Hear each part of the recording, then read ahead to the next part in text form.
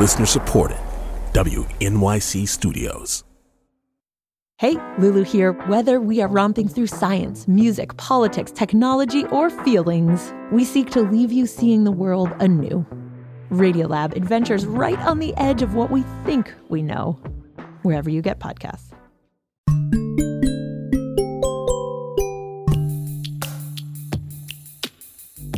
Welcome to The Takeaway. I'm Melissa Harris Perry.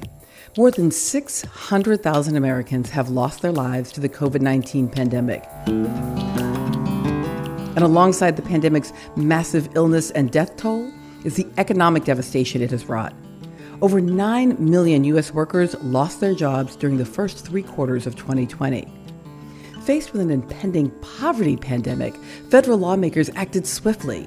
They sent out stimulus checks. They expanded unemployment insurance. They increased food subsidies. They implemented the eviction moratorium.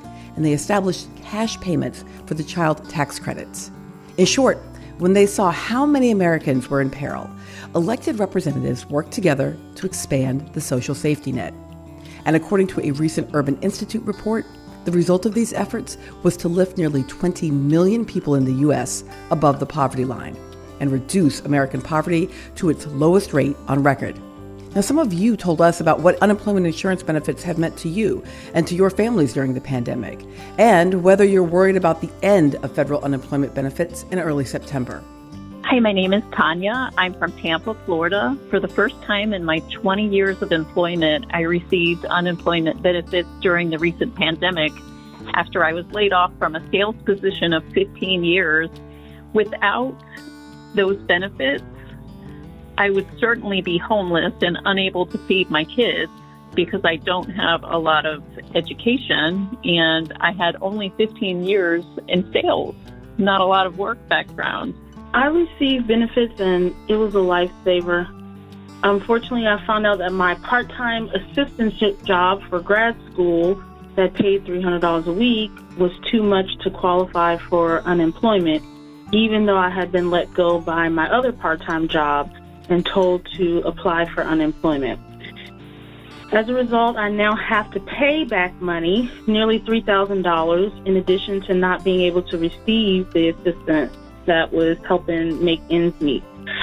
So now I have no idea what I'm going to do because I can't go back to work full-time due to not being able to afford childcare because I have another little one on the way. So, yes, I've been extremely worried about it ending, and I have no idea what's going to happen next. This is Alexis, and I'm calling from Hill County. Hi, this is John Abbott from Hopewell, New Jersey. As a self-employed music teacher and musician, the unemployment benefits are a godsend. I try to bank as much as possible to prepare for the time when the benefits will stop. In the meantime, I'm working to rebuild my teaching practice and get more performance work. I pray the impact of the Delta variant will be minimal, but with a quadrupling of cases here in New Jersey, I'm not counting on it. Now, we're going to have more on the federal unemployment benefits a bit later in the hour, but first, we're going to talk about this recent decline in poverty rate and what policymakers can learn from it with Sarah Beth Gale, Research Director at the Southern Economic Advancement Project. Welcome to the show, Sarah Beth. Thanks so much for having me. So first, how clear is it that the decline that we're seeing in poverty is caused by and due to the increased government spending? Well, I mean, it's very clear in the data already. And we actually released a report last week, Pandemic to Prosperity South, where we're tracking different indicators. And one of them that we're tracking is this monthly poverty estimate. And you can really see month by month how different assistance programs impacted the poverty rate. So stimulus checks arrive and the poverty rate plummets, particularly for children. The federal unemployment expires and the poverty rate goes back up. And so you can really see in real time how these assistance programs are impacting people who are living in poverty or near poverty. So on the one hand, this feels like good news. Like, look, here we have empirical evidence that when we spend, and we spend in these targeted ways to directly help Americans and their families, we lift people out of poverty. Why would there be any bad news here? What are the critics of this? Well, I mean, absolutely. It's great news. And one thing I would say is, these are old programs. Unemployment insurance has been around since the 1930s, earned income tax credit, food assistance, the 60s and 70s, the child tax credit, the 90s. And these are bipartisan programs. They've been put in place and supported across party lines. And so really what it's showing us is that we have the programs and mechanisms in place to attack poverty.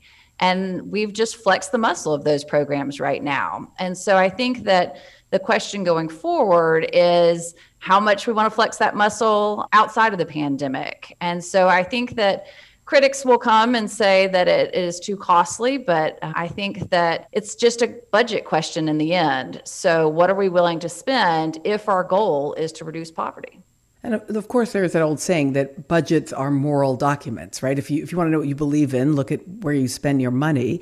So how do we move on this great pandemic news, right? This is like the one great piece of news out of the pandemic is this idea that, all right, we've got the tools. If we resource those tools, we can actually change the economic future of America's most vulnerable. How do we create the political will to do that? Well, part of these programs were safety net programs like food assistance, but others were really programs that were widespread, universal, like the stimulus checks.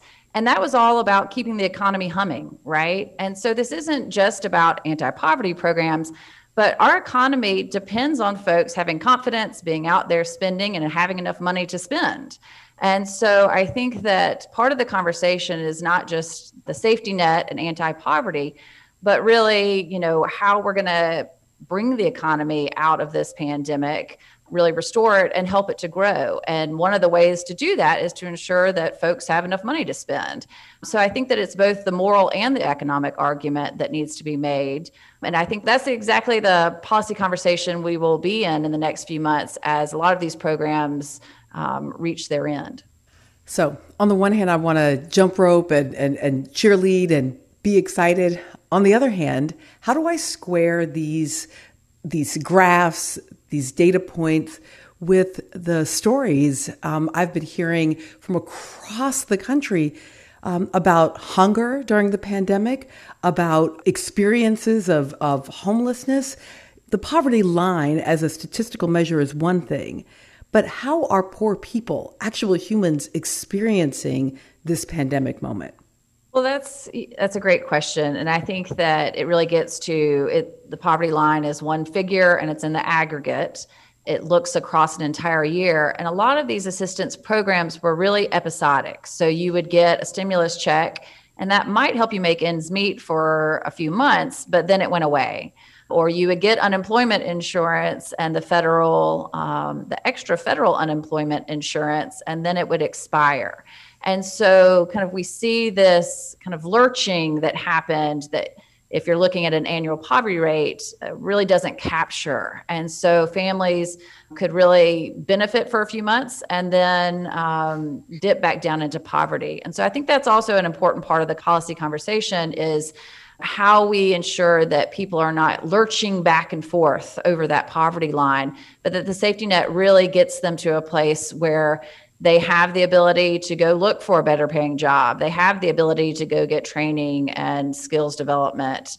And they're not seeing that kind of up and down cycle that can happen when these benefits come and go. One of the issues that we've talked about on this show has been the issue of wealth, right? And, when I'm talking about it with students, it's always think of wealth as kind of how fluffy your mattress is, right? So when the bad times hit, when unemployment comes, when a pandemic hits, if you've got a nice big fluffy mattress, you have something to fall back on. And if it's thin and narrow or not there at all, then, you fall down and harm yourself. We know that there is a massive wealth gap between racial groups.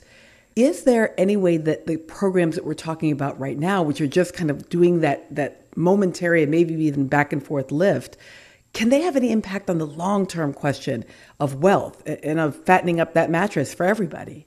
Well, I think that the child tax credit is really where this conversation is going to land in terms of wealth and stability of kind of wealth building, because it is such a momentous effort to really reach in and particularly lift up child poverty, but it's expansive. I mean, it's reaching the vast majority of families in the U.S. And so the conversation really is going to turn to whether that should be permanent. And again, like the earned income tax credit, we've had the child tax credit for a long time. And the question really is, at what level do we need it to be? And that's a real opportunity to make that permanent and really begin that wealth building through that tax credit program. Can you tell us stories of, just in order to take the policy and make it real for folks, some of the folks maybe that you've worked with, individual people or families that can really help us to see what these policies have meant? Yeah, last fall we did a survey with a tech company, Propel, through their Fresh EBT app. So these are households who are using food assistance, SNAP. And we asked about challenges in the pandemic, but we also asked, are there any programs that are making a difference for you? And overwhelmingly, it was unemployment insurance, food assistance, and stimulus checks. And we heard people say things like, I was able to catch up on my bills. Denai in North Carolina said that. Eva in Arkansas said, until SNAP went up, it was either buy my medicine or eat. A woman in South Carolina told us, we never went hungry because of those pandemic EBT benefits. And so these programs made a real difference in people's ability to make ends meet, to put food on the table, to pay their rent. And finally, we asked folks, what do you want policymakers to know? And what was really kind of fascinating to us is people had very specific policy prescriptions that they were giving to policymakers through our survey. But a lot of it was, come talk to us, hear about our challenges, and hear what would make a difference in our lives. So that's something that we're really focused on going forward, particularly with the American Rescue Plan funds. As state and local governments are putting these funds into place, we're doing a really hard push to have a commitment to community engagement so that those folks who are most marginalized can really guide how those funds can help make a difference in their lives. The Delta variant has increased cases of COVID across the country, but most intensely the spikes we're seeing right in the South and right in many of these places where the need is greatest. Any thoughts about the fact that this pandemic is not over and what that means for the social safety net that we're seeing actually work right now? Yeah, particularly in the South where we focus, one of the things that we talk about a lot is Medicaid expansion. So even if we're seeing the poverty rate fall, which is great news, like you and I discussed, the southern states in particular have not expanded Medicaid. So you might have a family that jumps above the poverty line, but the parents are still uninsured because of that lack of Medicaid expansion. So they're probably one medical bill away from going back into poverty or going bankrupt. And so, our perspective is this is a health crisis. It's ongoing, and we've got to continue to shore up our healthcare infrastructure, both through our public health system, but also through Medicaid expansion, to make sure that people can weather this crisis and that we're marrying those assistance programs like unemployment insurance and SNAP and stimulus checks with the healthcare infrastructure that will ensure that people can get back to work, can have healthy and safe lives. Sarah Beth Gill, Research Director at the Southern Economic Advancement Project. So appreciate you joining us. Thanks so much, Melissa.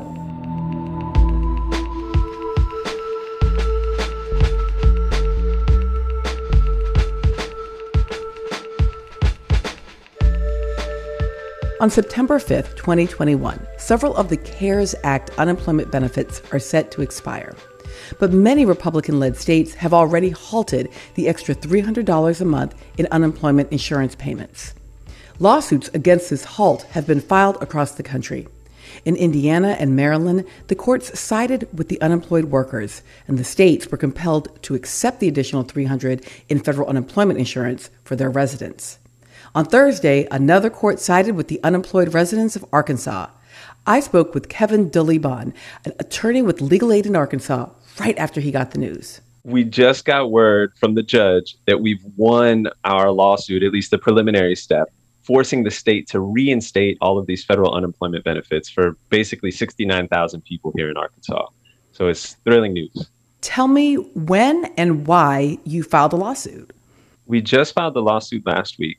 What's happened is, of course, with the pandemic, the federal government passed several new unemployment programs that kind of extended and expanded upon those that were pre-existing. And the state of Arkansas, as well as basically half of the states in the country, decided to terminate those over 2 months early. So that meant cutting off millions and millions of people of these, vital benefits that folks need to keep the lights on and pay rent and have enough food to eat and all of those things. And so we sued the state of Arkansas here to say, no, you couldn't cut these benefits off. You have to resume participating in them until they expire at the federal level, which happens right now as in early September. Now, help me to understand this, because Political Science 101 says if you're a governor, you take dollars from the federal government to provide goodies for your constituents. So why in the world are so many of you having to sue your governors in order to keep the federal government's unemployment benefits? Well, it's a mystery because, as you say, like in Arkansas, for example, the value of these benefits for just the 69,000 people who are here in our state is something like $30 million per week that would be fully federally funded coming into our economy. The stated reasons that the governors are doing this are actually based on false premises. The truth is that if you're receiving any of these unemployment benefits, you have to be making your best efforts to get back to work. You have stringent work search requirements, and if you are offered a suitable job, you have to take it. And if you don't, you lose your benefits. So the unemployment programs, as they're currently working, are already meant to help people get back into the economy or to drive people back into the workforce to the extent that they're able to. The fact is that the economy isn't good for so many people, and that despite their best efforts, folks are not able to get new jobs despite searching and being required to search. So how are we to understand that over and against what we so often have been hearing in the political discourse lately, which is the problem is we've got a work shortage, right? We've got plenty of jobs, not enough people to fill them. And the main reason we don't have enough people to fill them is because folks are sitting home on unemployment. And that's patently false. And it just comes from either willful ignorance or maybe innocent ignorance, neither of which is acceptable. The fact is that program rules have been in effect for a long time. They were extended to these programs that require people to search for work, report their work search efforts, and to accept any suitable job that's offered. And if you don't do those things, you lose your benefits. And so anybody saying otherwise just is either pushing a false narrative or simply doesn't understand how these programs work. I know there were some states and even Arkansas who at least briefly, right, decided to end these benefits. Have we seen a surge in employment as a result of those benefits ending in the states where it did end? No, and there's been some studies that have come out these last couple of weeks that show that terminating these programs is not meaningfully affecting employment numbers in these states and may actually be doing the opposite. Now, help us to understand. I want to go back to the 69,000 people and I think you said 30 million a week. Is that right? Yeah, roughly 30 million a week. Okay, so help us to understand. Those are big numbers, or they feel like big numbers. What does that mean in a household? How many dollars are people receiving, and what are those dollars going to purchase? So for at least most of our clients at Legal Aid, we serve the lowest of low income folks.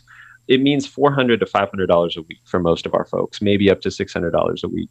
And this is, people paying their rent, paying their mortgage, buying food, having enough gas so they can drive. So it's just basic life necessities that people are going without. And you can imagine all the, apart from the material, like suffering of not having enough to eat, you can imagine all the constant stress and worry of not knowing, okay, what's going to happen next month? Oh, the eviction moratorium is ending. Am I going to have a place to live? Is my school starting up? Am I going to be able to buy my kids the school supplies they need? Are we going to have enough to eat? $400, $500, $600 a week is the difference between, abject poverty and homelessness and, immense human suffering and at least a very basic level of survival, right? It's nobody's living large off those amounts, right? It's just kind of basic survival.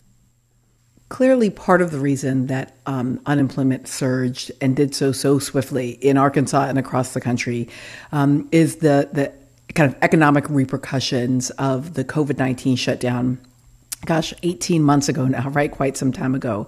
But we're now watching COVID numbers surge again with the Delta variant. We know that places like Arkansas are also under-vaccinated relative to the rest of the nation. Any conversations with either the people who you're serving or with other folks who are decision makers and the communities that you're moving in about sort of what you're expecting in terms of the economic and health impact of COVID going forward? So on the part of the people that we serve, very much so. All of our folks, are concerned about what COVID exposure, again, would mean. And Arkansas is one of the leading hotspots, if not the leading hotspot of COVID right now. And we are in the bottom 3 to 5 states of vaccination rates. So all of our folks who we're serving know, hey, work is dangerous right now for many of their jobs. They're willing to go and do it if they have to, but it's, risk of exposure. Kind of from the people who are making the decisions in the political class, we see markedly little interest or attention on kind of the human impact of what this means for people who are trying to work, go back to work, take care of themselves and their families. Kevin DeLibon is an attorney with Legal Aid of Arkansas, and he just got a big win. Kevin, thanks so much for coming back on the show. Thank you so much for having me, Melissa. It's a delight.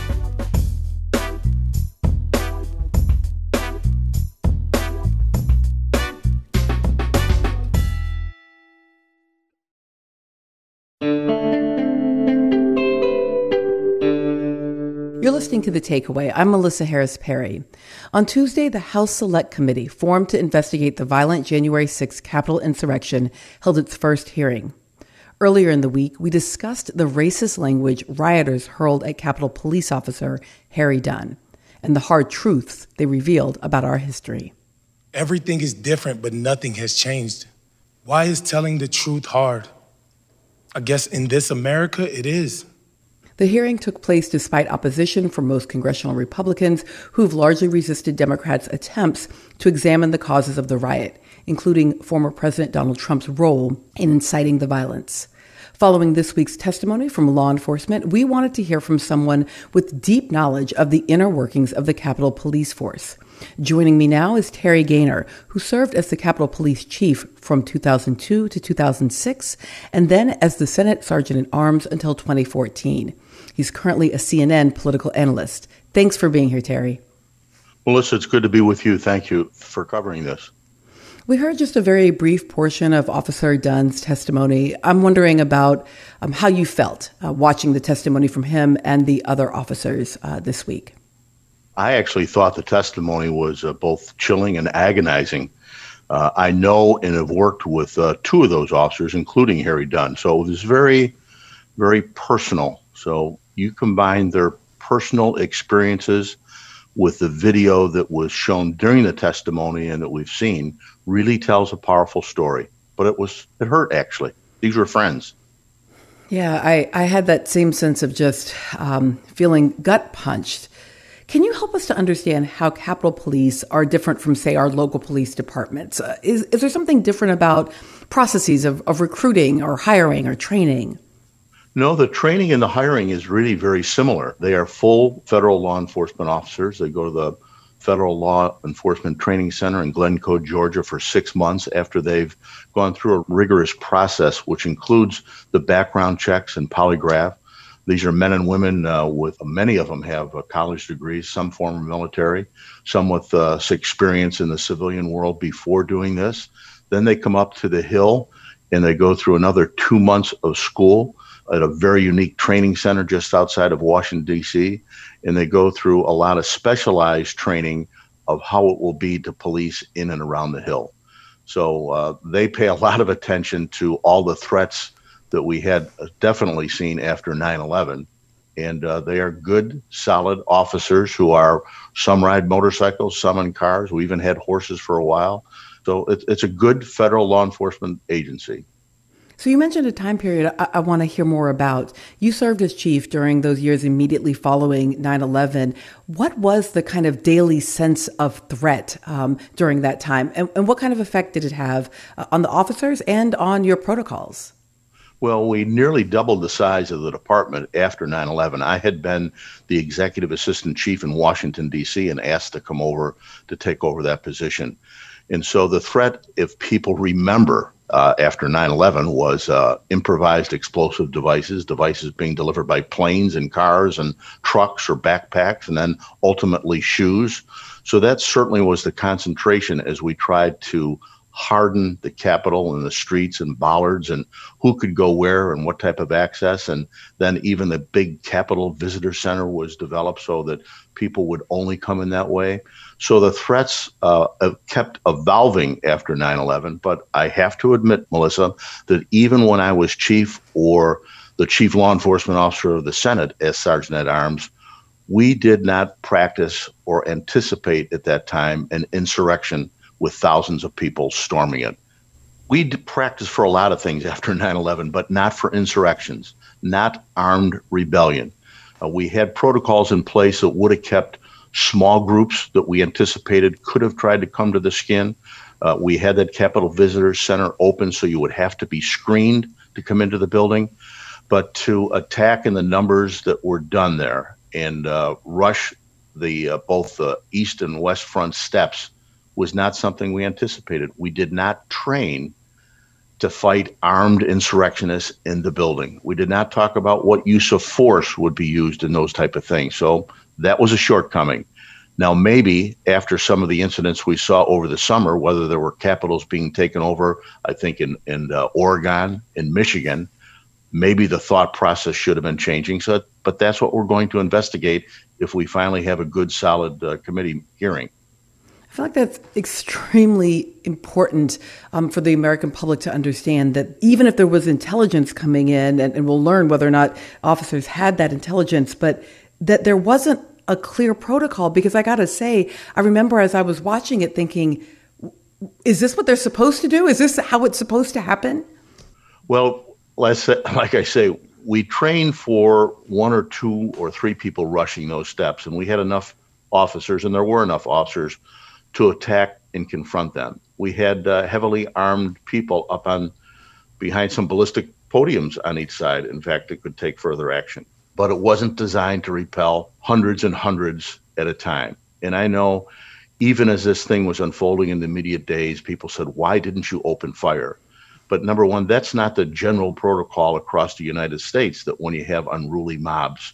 There's all sorts of training we've done over the years to try to use crowd control measures, less than lethal force. But the size of the crowd, the anger, the hate, the cruelty, the weapons they had, that requires a different thought process, not only by the Capitol Police, and they're undergoing that now, but law enforcement agencies around the United States. If there are going to be rebellious people who are intent to do harm, to take over, to hang, who are that hateful, have that stone in their heart, we've got to think differently how we're going to manage that. Intelligence gathering is one way. I want to ask about a really difficult moment. On October 3rd, 2013, Miriam Carey was shot and killed by Capitol Police. She was an unarmed civilian. She had an infant strapped into her car seat. I have to say, I thought about Miriam Carey a lot as I was watching the January 6th events. And wondering how it is that she could have been killed. And let me be clear, it's not that I wish for one more loss of life on January 6th, but is part of the reason that happened because of this protocol difference that you're revealing for us right now? Well, that's a pretty complicated question. So let me address the first one. We did and do have different procedures when we believe a car is a improvised explosive device vehicle, the way to deliver that. So unlike police departments across the United States that have pretty much stopped saying you do not shoot at moving vehicles for any reason, even if the vehicle is coming at the officer, we don't shoot. But on the Capitol complex and other areas, if there's a thought that you are going to deliver a bomb, you are authorized to use force likely to cause death. I know some of the blowback on that, and frankly, I think there should have been much more transparency, and people should see that now. But that's entirely different, and it's a tough decision for an officer to make, and they're trained to make that decision, than it is to open fire on crowds of that size. That's just not how we do it. We don't turn dogs on crowds of that size. We don't turn fire hoses on crowds of that size. There's other things that need to be done to break up a crowd and put defense in position than opening fire. That would have been the absolute wrong signal, terrible thing to happen. Terry Gaynor, thank you so much for joining us and walking us through this. Terry Gaynor served as the Capitol Police Chief from 2002 to 2006 and is currently a CNN political analyst. Terry, thanks so much. Thank you, Melissa.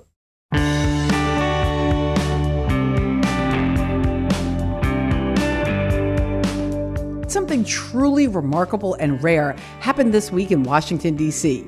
The U.S. Senate voted to move forward on legislation. Yes, you heard me right. Something actually happened in the U.S. Senate. Not a press conference, not a statement. Real and actual legislation moved through the upper chamber when 67 members of the U.S. Senate voted to advance the bipartisan infrastructure bill. The Senate has voted to move ahead with a $1 trillion bipartisan infrastructure package. In a 67-32 procedural vote late Wednesday, 17 Republicans joined all Democrats to begin debate on the bill. Woo, child, I had begun to think it was not even possible for such a miracle to occur. And why exactly is it so surprising to discover that congressional lawmakers are actually making laws? Because most of the time, the Senate does nothing. And to be clear, that's not an ideological or partisan evaluation. It's an empirical observation. One made by Adam Jentelson, whose book Kill Switch reports, quote, when the Senate is in session, it typically takes half off Monday and Thursday and all of Friday. I'm about to run for the Senate, y'all. Here to help us understand what is happening in the Senate is Adam Jentelson, author of Kill Switch, The Rise of the Modern Senate. Adam was also Deputy Chief of Staff to Senator Harry Reid. Great to have you here, Adam. It's so great to be here. Thanks for having me. So I feel like I didn't want to say the big F word in the introduction, but help us understand what it is that allows the U.S. Senate to do so little. Well, it's the filibuster. That's the F word. And you know what's interesting about the filibuster and what I write about in the book is that the way that it is used today is very different from the way that it's been used in the past and much more destructive. And I also go through how it was not part of the original Senate and was actually runs counter to the framers' vision for the Senate. Today, you know, the Senate was created to protect minority rights and to give the party that's in the numerical minority a right to debate and to have their opinion heard and to try to influence legislation. But the idea was always that at the end of the day, you know, the majority would rule. And what you saw with the vote earlier this week that you mentioned was not a debate, not a vote on the bill itself, actually, but just a vote to open debate on the bill. And that's what's so remarkable about the Senate today. It's become so paralyzed that simply the act of deciding to open debate on a bill is a reason for celebration and, you know, a newsworthy achievement. That is how paralyzed we've gotten, and it's because of the filibuster and specifically the way the filibuster has mutated over the last few decades into something completely unrecognizable and very, very destructive. So let's walk up into some of those details. So first, look, I know that I am not alone in my adoration of certain like Americana films. And obviously Mr. Smith Goes to Washington and Jimmy Stewart doing the sweaty, long working man filibuster on the Senate floor is like one of those moments that I think is in the minds of many of us political nerds when we think, we don't want to do away with that. That is debate. That is what the Senate is for. But that's not what the filibuster is right now, right? Absolutely not. And it's not even really what the filibuster was at the time. It was very much a whitewash of the filibuster. You know, it was accurate in the sense that, you know, the way the filibuster was deployed during that period, and we're talking about 1939 was when Mr. Smith Goes to Washington came out. You know, the way it was deployed then was that senators would actually stand on the floor and give a long speech, and you did have to sort of hold the floor physically in order to maintain the filibuster and to delay or block whatever you were trying to stop. And so that's very different today. Today, you don't have to give a speech at all. You just have to send an email, and we can talk about the reasons why that is. But it's, you know, it's as easy as sort of opening an app and hitting it today, whereas before you actually had to put in a lot of effort to deploy it. But The whitewash part is about how and to what purpose it was used. And the film, and the reason I think that it resonates for a lot of Americans, is the film has this underdog portrayal of, Mr. Smith, an average guy who went to Washington, and he finds himself fighting corruption in the Pacific Northwest. And that is not how the filibuster was being deployed at the time. The primary use of the filibuster at the time the movie came out was to block civil rights bills from passing. As I said, the movie came out in 1939. The most recent use of the filibuster by the time the movie came out was to block an anti-lynching bill that had passed the House of Representatives and actually had majority support in the Senate and could have become law if it weren't for the filibuster. So during the Jim Crow era, from the end of Reconstruction in 1877 until the passage of the first major civil rights bill in 1964, the exclusive use of the filibuster to block bills altogether, to stop them dead in their tracks, to make them fail, was against civil rights bills. Civil rights bills were the only category of bills that were killed by the filibuster during that 87-year period. And as much as I appreciate the importance of understanding that kind of supremacist, white supremacist or racist history, that for me would not be enough to say we should eliminate the filibuster, because there'd be so many things we just have to get rid of if it was enough based in a kind of racialized history. I think what moved me most about your text was your description that no matter who wins, like in most of the country, no matter what the actual preferences are of the American people, the filibuster can still kill it. That's absolutely right. I think it's, as you say, it's important to understand where it comes from. And I think it's critically important to understand that it's not part of the fundamental vision of the Senate, because I think oftentimes it is defended as this foundational feature of our government, when in fact, it is basically a historical accident that was sort of ushered into existence by obstructionists throughout history, and oftentimes with the prime motivation of maintaining white supremacy. But as you say, after the 1970s or so, it started to be used by both parties on a variety of issues, not just civil rights. And certainly Democrats and progressives could point to instances where it came in handy for them to stop something that they opposed. But when you step back and take a look at it, it is a tool that does two things primarily. One is to increase the amount of dysfunction in our system and make it almost impossible for basic business to pass. What was being celebrated this week as a huge bipartisan achievement is basically a glorified highway bill, which was something the Senate used to pass regularly on huge bipartisan votes, and now we are so dysfunctional that this is cause for great celebration. So it causes massive dysfunction. But the other thing it does is that it systematically empowers a narrow, conservative, overwhelmingly white minority over the majority of the nation. And I think that is the reason why it needs to be reformed. We talked a little bit here about how it's been used around the death of civil rights bills, and like the fact that we're excited about a highway bill. And I'm actually excited that at least we're going to get to talk about a highway bill. But can you retell for our listeners the story of how this filibuster, this kill switch, really intervened, and this was when you were working in the Senate with Harry Reid, relative to gun control? Absolutely. So this was a big turning point for me, and I think in a lot of ways it was this moment that led me to ask the questions that led to writing this book.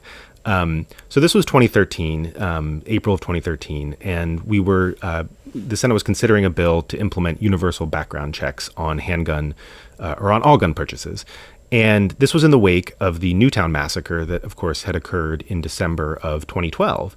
And I'm sure folks remember, but this was when 20 first graders and several teachers were gunned down in cold blood in their classroom in Newtown, Connecticut. So, this was an unbelievable tragedy, a horrifying massacre. The country was in full support of modest measures to combat the epidemic of gun violence in America. And the bill that came out of this process that had the most support was a bill to implement universal background checks. And so this bill had everything that you would think you would need in our system of government to pass, right? If you go back to Schoolhouse Rock, how a bill becomes a law, this bill had it all. It had the support of about 90% of the American people. It had the support of a healthy majority of senators in the Senate, of 55 senators from both parties. It was written and advanced by two senators of different parties, Joe Manchin of West Virginia and Pat Toomey of a Republican of Pennsylvania, who, couldn't have been more different in their own personalities and styles, but came together on this bill.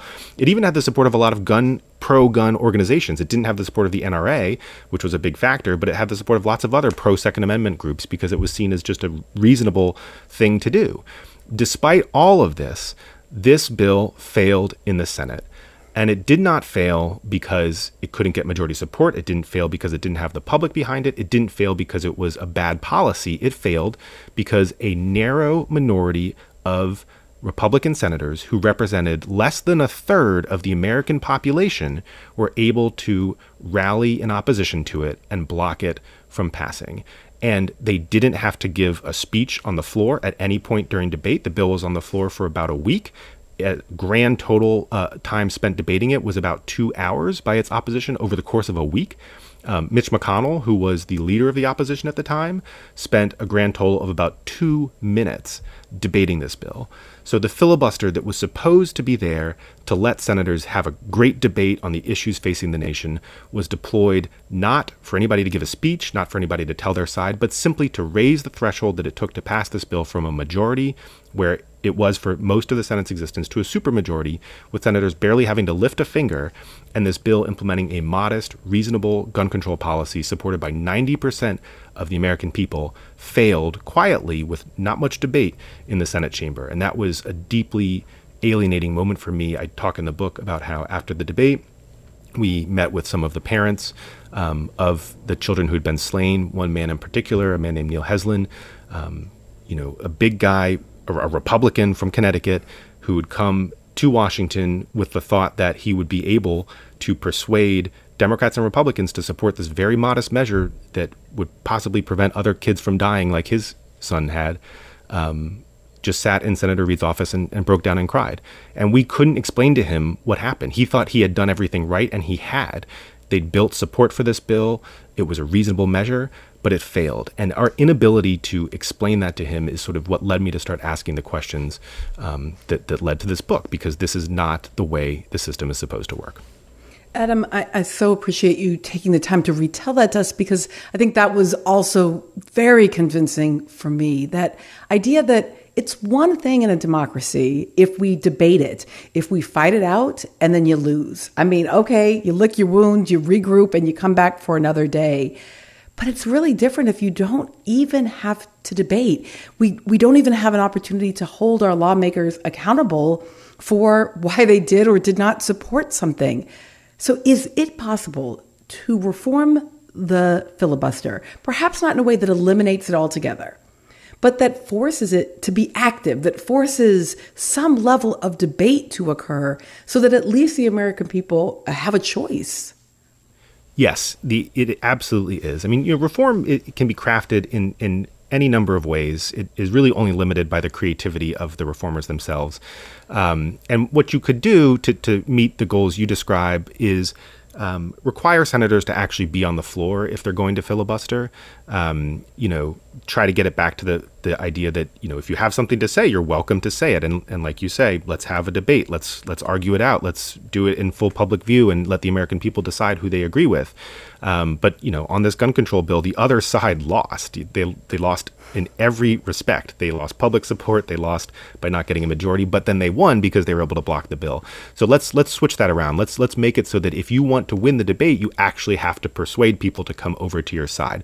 So you could implement a reform that would require senators to actually hold the Senate floor and give speeches if they're going to deploy the filibuster. You could also sort of narrow, just set a certain scope for what would be allowed to pass through this more expedited process. You could decide to have a carve out is a very popular idea right now for things related to democracy reform or civil rights. Because right now a lot of other things can get around the filibuster by going through this process called reconciliation. It's pretty arbitrary what gets to go through that process and what doesn't. It basically is what can comply with a series of very complicated rules that were passed in the 1980s. So again, not a grand Senate tradition. This is something that was invented in 1986. So, to expand the scope of what can get around the filibuster would be a reasonable thing to do, I think, especially given its history in blocking civil rights. So there's a number of modest reforms that you could pass that would go a long way to alleviating the dysfunction that the filibuster is currently causing and actually try to get it back to what it was supposed to do, which is to have people go to the floor and debate and let the American people decide which side they agree with after hearing, the arguments from both sides. So you said a couple times there, you could do this or you could do that. Who is the you? Who is it who could do this?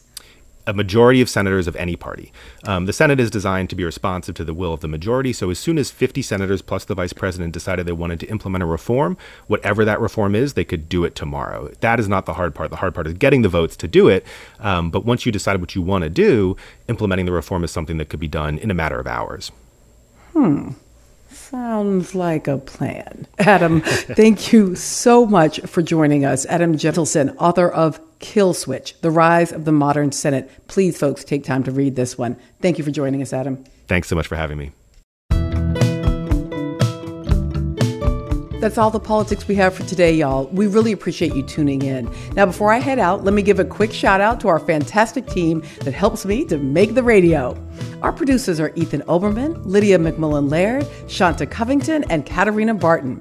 Our line producer is Jackie Martin. Our senior producer is Amber Hall. Vince Fairchild is the genius on the board operating. Jay Cowett is our director and sound designer, and Meg Dalton is our digital editor for the week. David Gable is our executive assistant, and Lee Hill is our executive producer. The Olympian Dominique Dawes was the guest MHP most geeked out over this week. So go check out that segment if you haven't heard it at thetakeaway.org.